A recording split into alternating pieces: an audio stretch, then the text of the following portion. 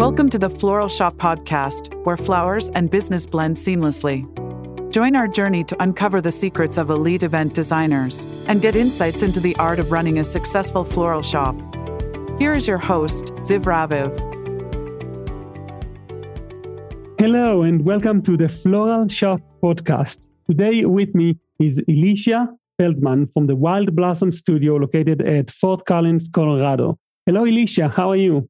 Good. How are you? Thanks for having me. It's a pleasure. Alicia, I was really impressed when I looked into what you do and how you collaborate in your business. And you're actually generous with your clients and teach them stuff about your flowers and about your work. So tell me a little bit about where did your floral journey start? So my floral journey started quite a while ago. I was in high school, and through our high school, they offer horticulture programs through the community college. And I kind of fell into that and really just fell in love with plants. And from there, I've just really tried to discover unique plant life through art and floral design. Was that basically something you picked up as a business, like becoming a full-timer with this, or did you at some point choose to make it your business? Yeah, good question. So I would say that I thought I was going to be a greenhouse operator. So my degree is actually in landscape technologies and urban horticulture. But I really love art and I really love color. So I kind of took the horticulture degree and then floral design, and Wild Blossoms was my way of blending the two. And I've just kind of taught myself business over time. I didn't start my business knowing anything about business. So that's been quite the journey. Wow. In retrospect, when was that? Like when you officially consider yourself as a business? So I made the business official in 2011. So it's been about 13 years. So it's a significant bit of time. You're quite the veteran by now. So what would you say to yourself? Like if you could go back in time to about 10 years ago, and what types of advice would you give yourself? Yeah, that's a great question. I think if I could go back in time and tell my younger self that your business is a success and you need to treat it that way now, I think that would be the best piece of advice I could give myself. How can you do that though? I think just really working on mind state. I think as a young person, you feel like you need all of these different tools and people, and really it just kind of takes getting into it and doing the work behind the business and not waiting till things are perfect. So I'd say accomplishing things now, I really try and go about my everyday life in my business with that mind state. That's so interesting coming from you, Alicia, because everything that you do looks so good. It looks perfect. So where do you draw the line?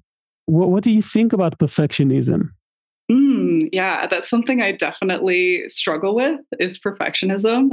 I have this little motto that I like to tell myself that done is better than perfect. So I just kind of have to repeat that mantra to myself and done is better than perfect. And it helps me get the projects completed. I also think that floral design has such a tight timeline that actually helps me not get into that perfectionism. It's I'm a professional. I know how to do the work. The work comes out beautiful and it doesn't have to be perfect every time because nobody's going to know except for me. How often do we actually touch the design a little bit more and try to bring it to perfection, but the client actually doesn't have any idea. And the first version was actually looking amazing already for them. And clients just enjoy our designs anyway. At what point did you decide to also collaborate with other professionals in the core industry? Yeah, that's a great question as well. I had a friend that invited me to do her wedding flowers in New York. And so I flew my son and I out to New York to do these wedding flowers. And while I was kind of making the bridal bouquet in this dingy garage on their farm property, I met their photographer. Her name is Melody Stevenson. And she offered to kind of take some photos of me. And we realized that she had family in Fort Collins, Colorado. So over the next couple would come out and photograph me in my studio. And we just really, in a sense, kind of fell in love and realized that we made this great partnership. So I feel like I brought her onto the team officially in, it must have been 2018, somewhere around there. And she kind of helps do a lot of the work in the business. She communicates with clients. I bring her on site to the wedding deliveries so that she can be kind of the final eye to everything. And she really just helps get the work completed and knows what my vision is so she can really kind of critique on site, whereas I'm really busy trying to deal with the teams and the bride and all the people. Melody can kind of slow things down and talk to the team about, we want it this way, you need to finish this. And so she's essentially my design assistant and also creates the beautiful photography. You'll see it throughout my website. Let me just check in with you an estimation, which is that often clients book you, they tell you, I love the photos, I love how it looks like.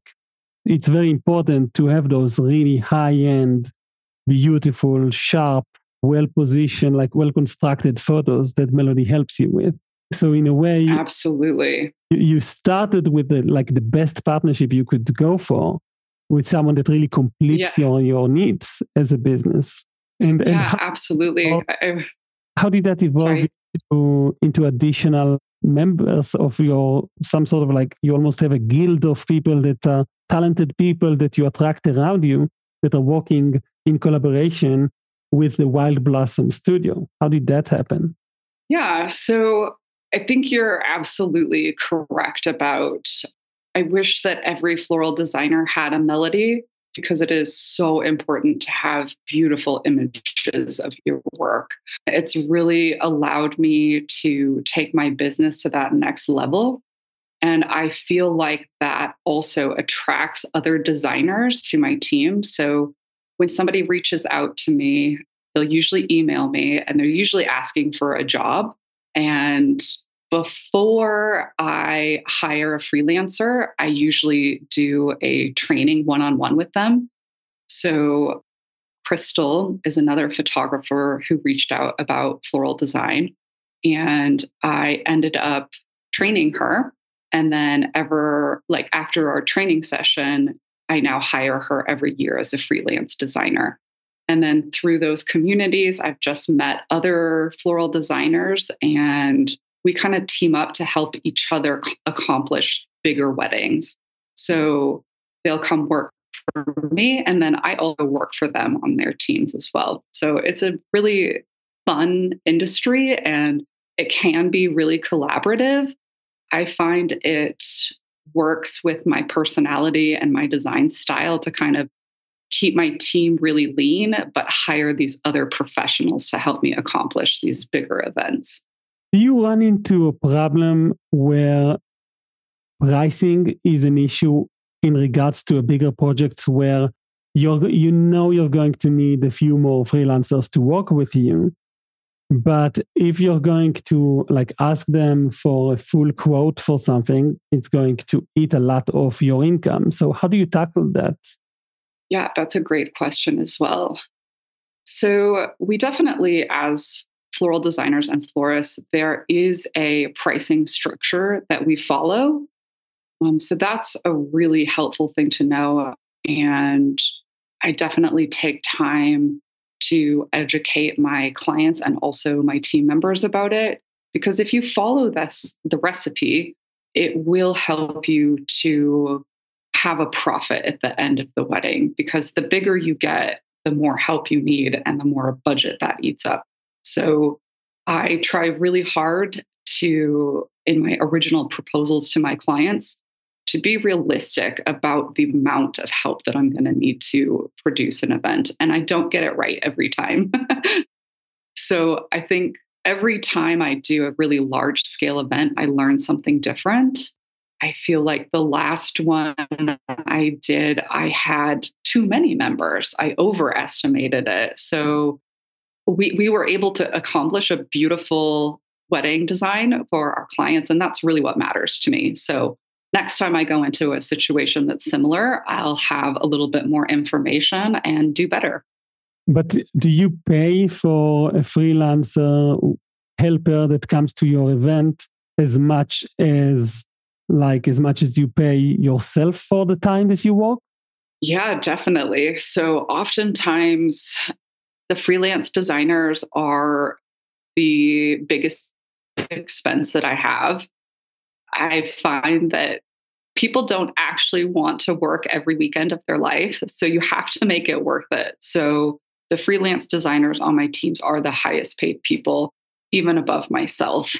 I definitely keep a profit from every event that I do, but under certain circumstances, you need to make sure that these freelance designers are very well compensated for their design skills and then also for their time, because oftentimes you are missing out on the weekends relaxing with your family or the barbecue with your friends or the concert that you wanted to go to. So you definitely have to compensate them really well to like be excited to show up on their weekends. And the result is that the event looks phenomenal because you're working with professionals. And is it true that you basically have a photographer on every event you do? So I like to have Melody on every event that I do, but I don't. I make sure that I book Melody's time for the events that I know are going to be really good portfolio work. I wish that I could have her on site at every wedding that I produce, but it's just not realistic. Melody also travels. She lives full time out of her RV, and her husband travel the country.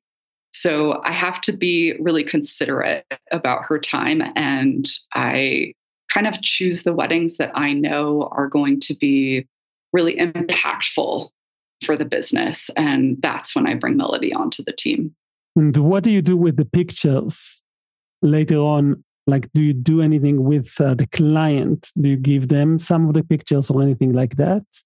Absolutely. Yeah. So Melody and I are very respectful to the hired photographer to the day, right? Because at a wedding or event, the couple has hired their own photographer. So we're mostly getting behind the scenes photos of my work so that we can add them to the online portfolio. And then we'll also use them in social media. And we definitely send the gallery to the couple. And oftentimes they'll use those photos to do a Google review, which is really helpful to the business. And then we always share them with the wedding planner as well, or the venues. They really appreciate having good photography as well. So we definitely kind of pass along the photos to everybody involved. In terms of marketing, what's working for you? Great question. I feel like my best marketing has been through word of mouth. So when I create a wedding for a client, they usually have a wedding planner and they're always at a venue. So the venues have preferred vendor lists. And if you do a great job and you are on time and creating beautiful weddings and making their clients happy, they're going to put you on their preferred vendor list. So a lot of my business comes from being on preferred vendor lists at venues and then also with planners.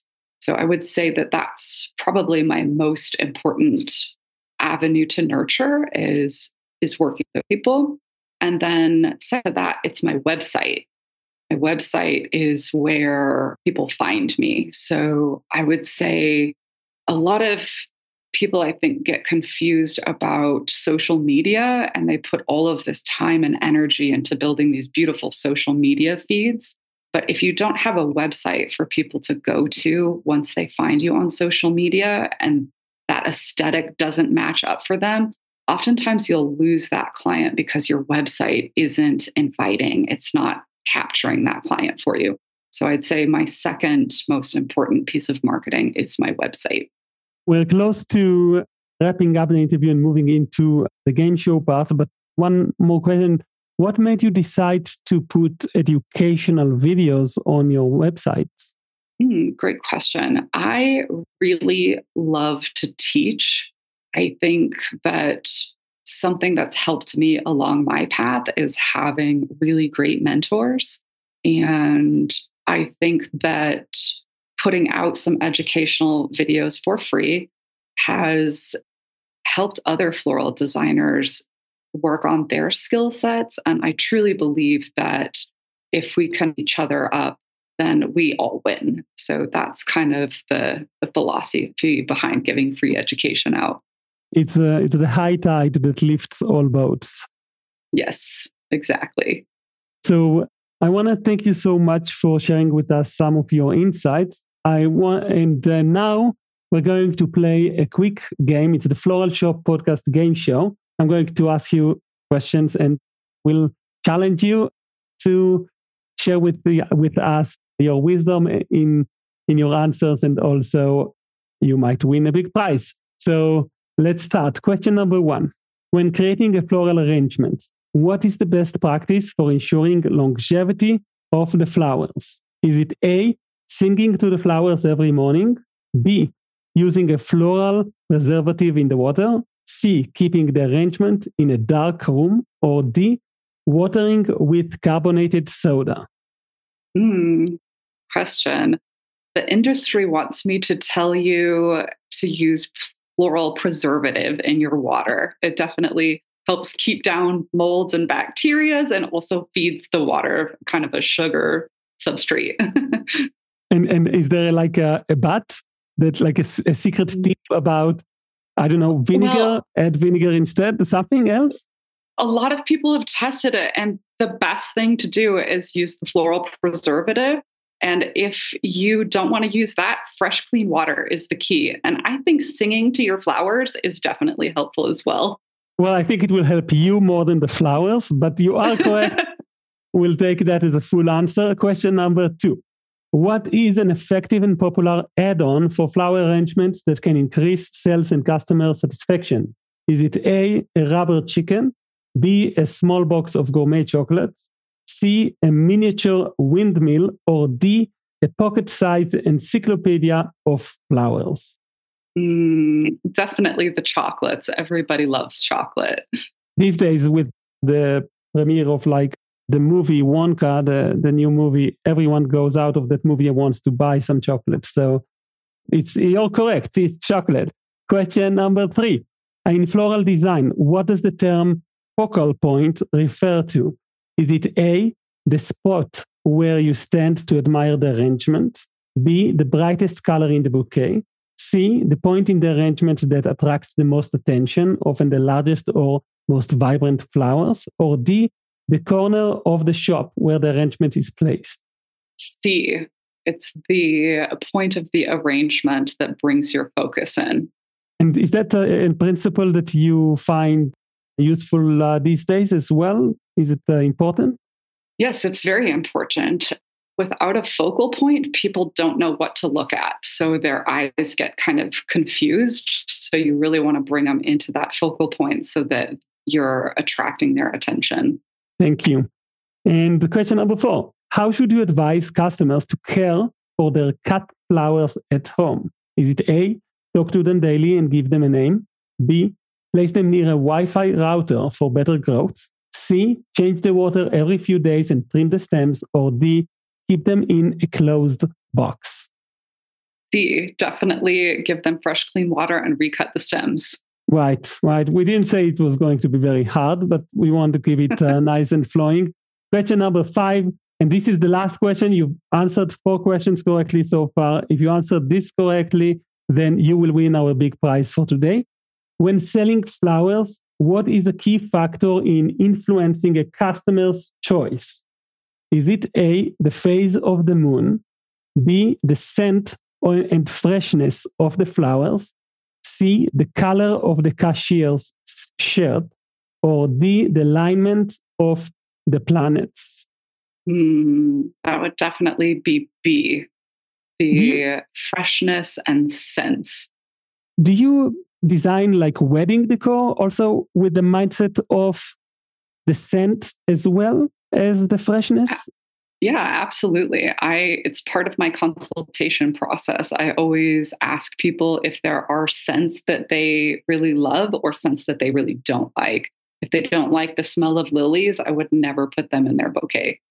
Well, you are correct. And you win today's prize, which is a free setup of a full Google ad campaign for your business, which is the best way to promote your amazing website by just setting up a full ready set campaign on Google Ads that you can turn on and turn off whenever you want to, and that it just brings more hot leads into your website. So we're going to synchronize that and record that for the Floral Shop Podcast Nation, that they can even go in and see how we've set that up.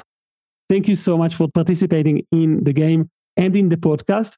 One final question before we wrap up. Can you tell me, back then we talked about going back into the time machine and talking with your younger self and giving her some advice. Would you say, Alicia, that pressing flowers, is that something that is good for your business, and why? Yeah, absolutely. If you have the patience to press flowers and design pressed flower artwork, it can be a great stream of income in the off season when you're not using weddings or holiday arrangements. And if you want to learn more about Alicia, about her free online education that she offers, as well as see the amazing pictures and learn about the pressing designs that she has, all you need to do is go to wildblossomstudio.com and check it out. And we'll put the links to that in the show notes on floralshoppodcast.com. So thank you so much, everyone, for listening. And thank you, Alicia, for participating in the podcast. Thank you. I'm excited to continue working with you. Thanks for tuning into the Floral Shop Podcast. For more floral resources and stories, visit our website, floralshoppodcast.com, or step into our school at floralshopacademy.com.